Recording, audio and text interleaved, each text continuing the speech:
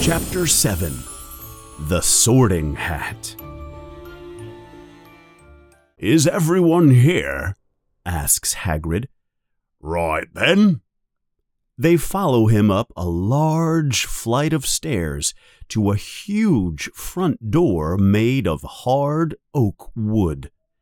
Hagrid raises a gigantic hand and knocks 3 times on the castle door. The huge oak door opens immediately and loudly. Standing there is a tall witch with black hair, wearing emerald green robes. Her face is very severe. The first thing Harry thinks is, "I do not want to make this person angry." "Here are your first-year students, Professor McGonagall," says Hagrid. "Thank you, Hagrid. I will take them from here." She opens the doors all the way, and the students enter the hall. The hall is massive. There is a magnificent marble staircase in front of them that goes to the floors upstairs. Up ahead on their right, there is the sound of hundreds of people in conversation. "Welcome to Hogwarts," says Professor McGonagall.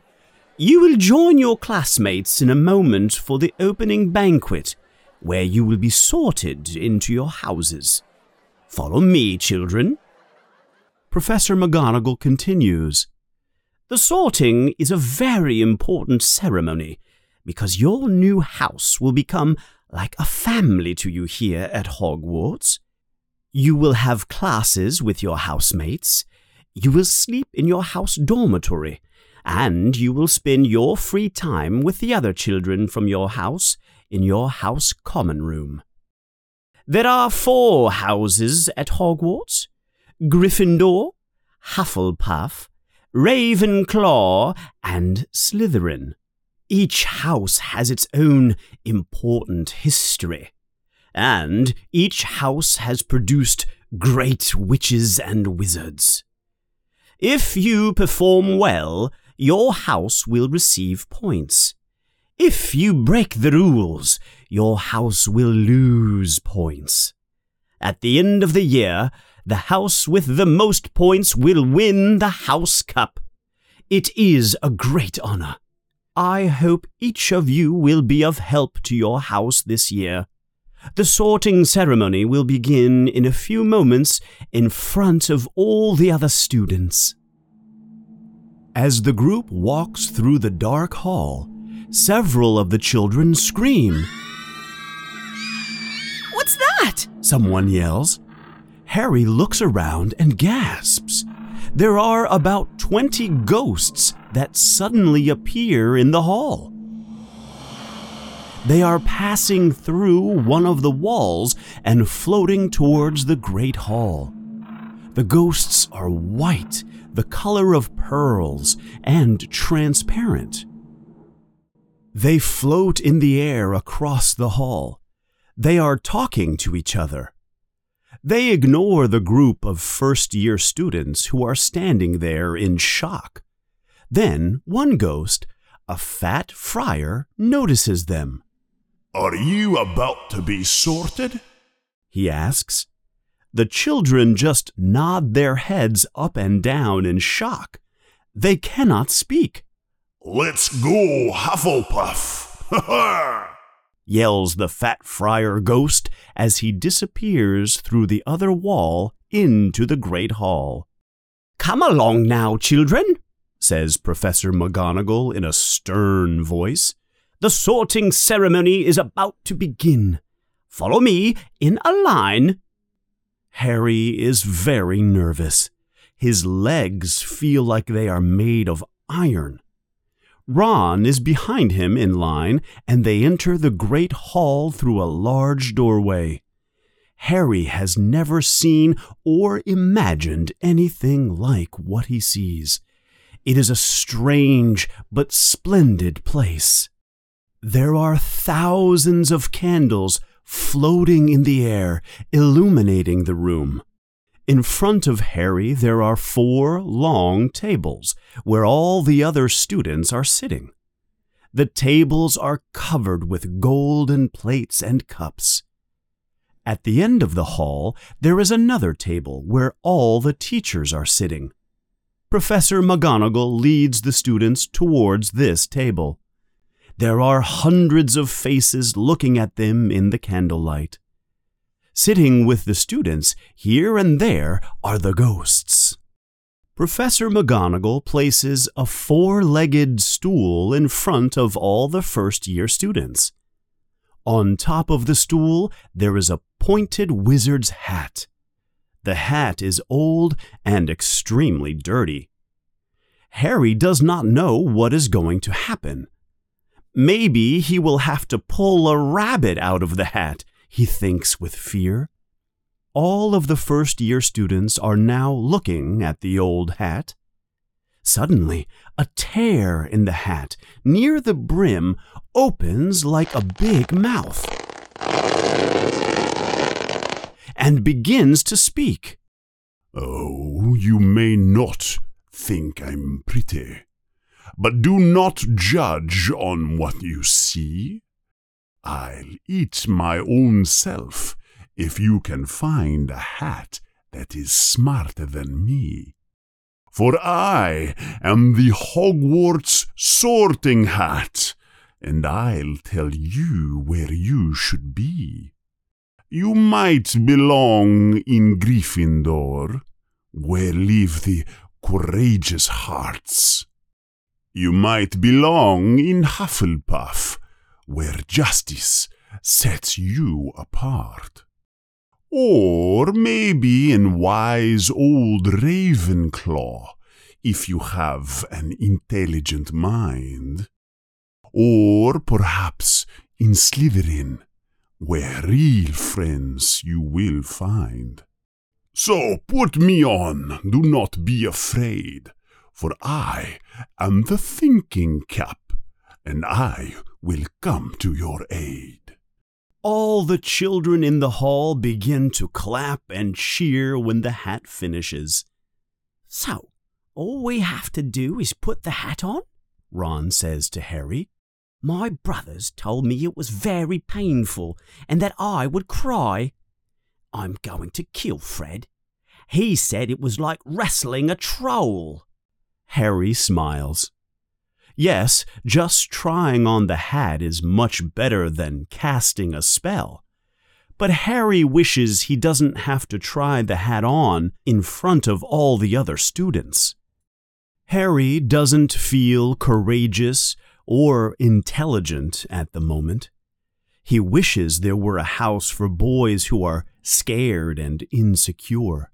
That is the house for him, he thinks. Professor McGonagall walks forward and holds a long roll of paper, a parchment scroll.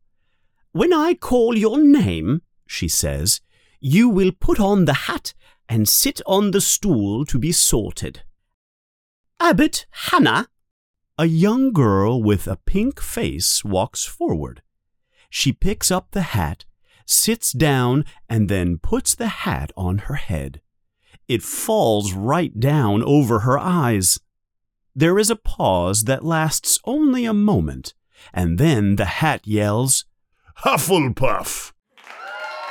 All the children at the table on the right begin to clap and cheer.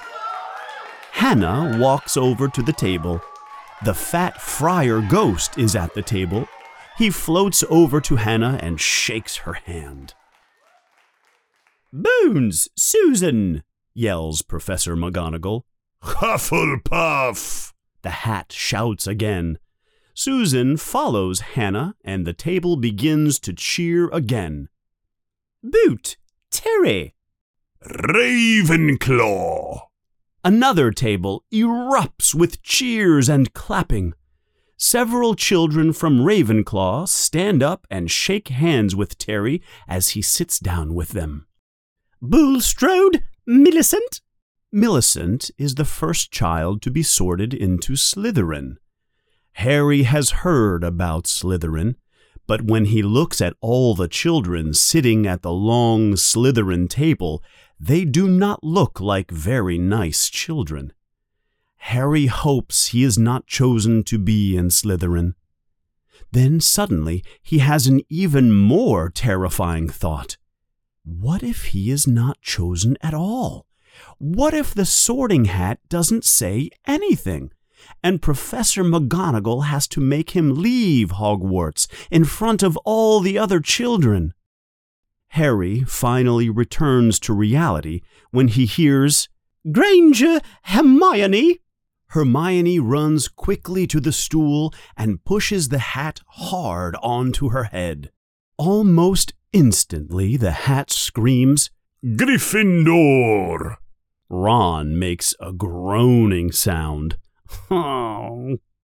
When Neville Longbottom, the boy who keeps losing his frog, is called, he trips on the stool and almost drops the hat. The hat takes a long time to decide. Finally, it yells, "Gryffindor!"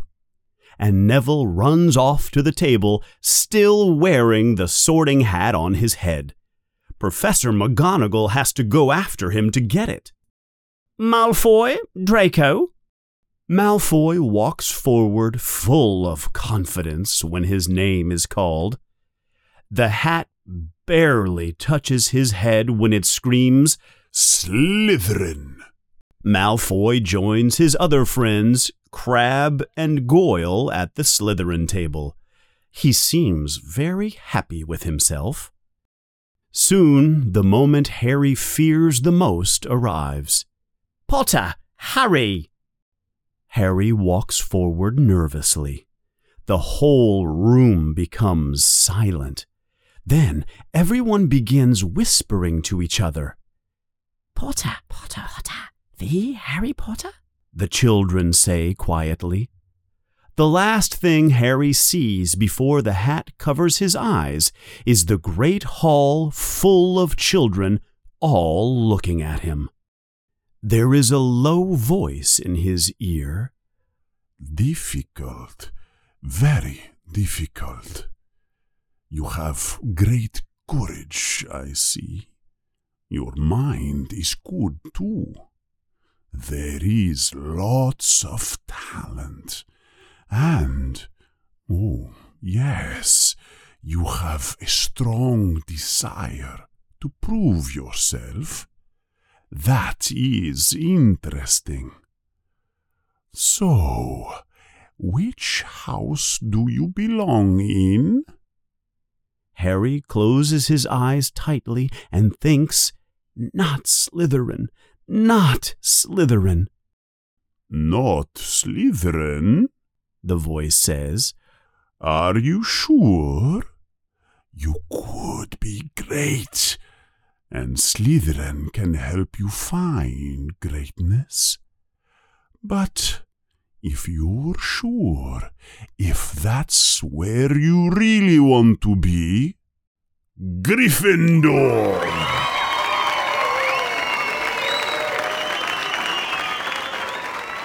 Harry takes off the hat slowly.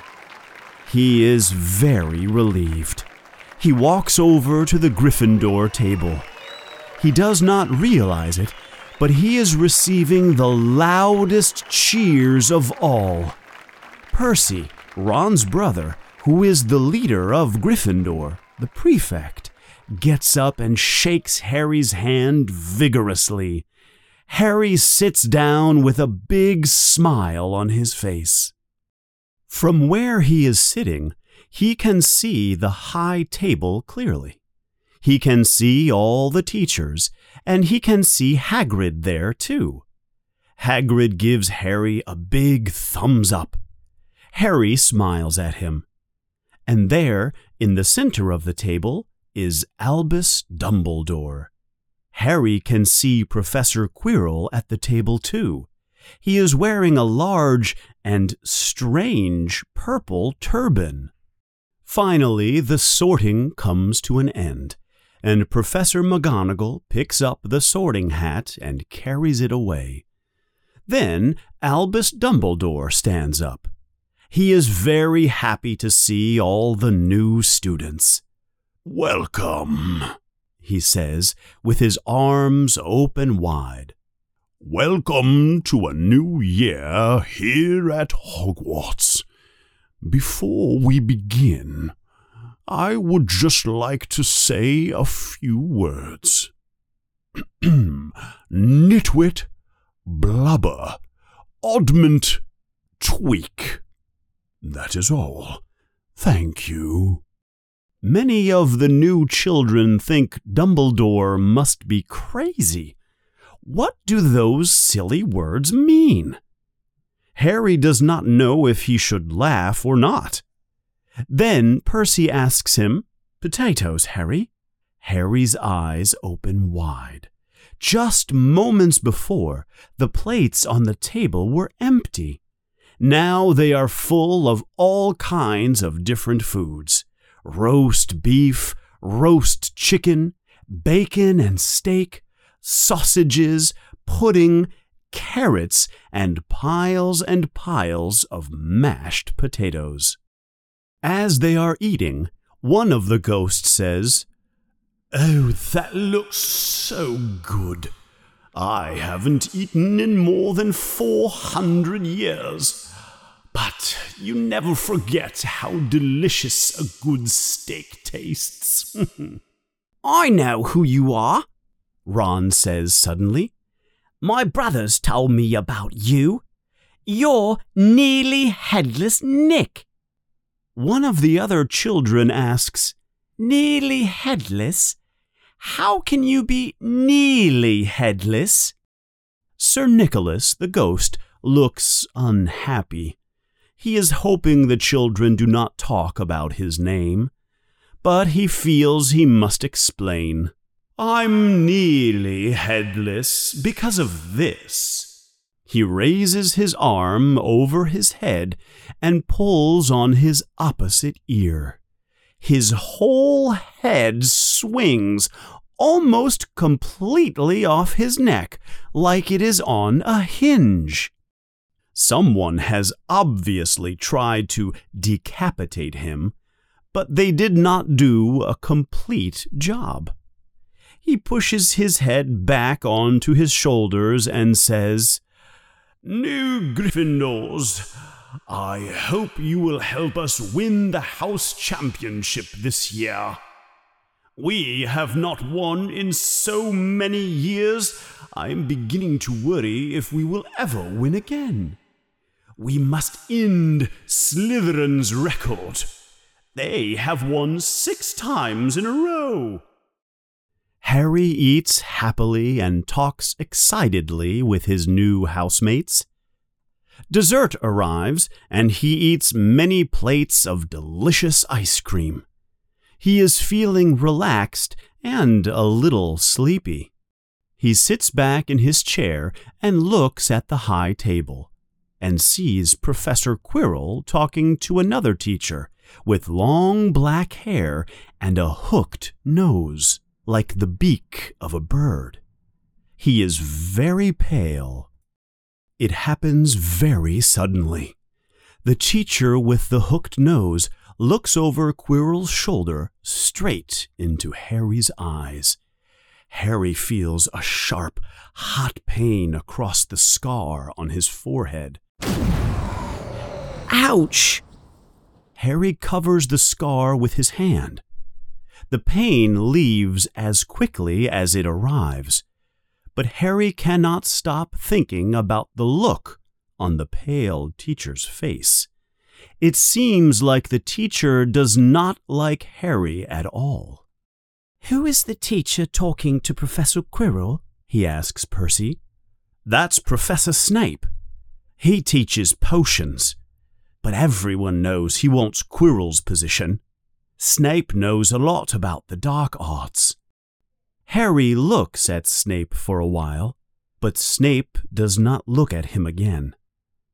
The meal finally comes to an end. The desserts disappear, and all the plates and cups are magically clean and shiny. Albus Dumbledore stands up once again to talk to the students. He warns the new students to avoid the forest. It is full of monsters and very dangerous. He also tells them that they cannot use magic in the corridors between classes. Quidditch trials will begin in 2 weeks, he says, and anyone interested in playing for their house should talk to Madam Hooch. And finally, he tells the new students that this year the corridor on the right-hand side on the 3rd floor is prohibited, unless they want to die a terrible death. Harry is not sure if he should laugh or if Dumbledore is serious. But before he can ask, all the students stand up and the prefects of each house call out to all the new students. Percy, the prefect of House Gryffindor, yells, "Follow me, newbies! Stay close! You don't want to get lost!" They follow him out of the great hall and up the magnificent marble staircase. They go through many passages and up long flights of stairs. They go through hidden doorways and behind hanging tapestries. Harry is beginning to get tired when finally they stop in front of a large painting of a fat woman in a pink dress. She is moving, and then she speaks. "Password?" "Caput Draconis," says Percy, and the painting swings open like a door. And there, in the wall behind the painting, is a round opening that leads into the common room of House Gryffindor. It is a comfortable, round room with big, puffy sofas to sit on. Percy shows the boys to their side of the house, and then he shows the girls to their side.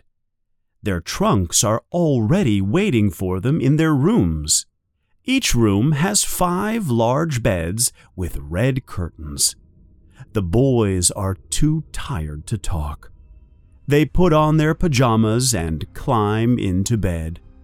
Harry falls asleep immediately.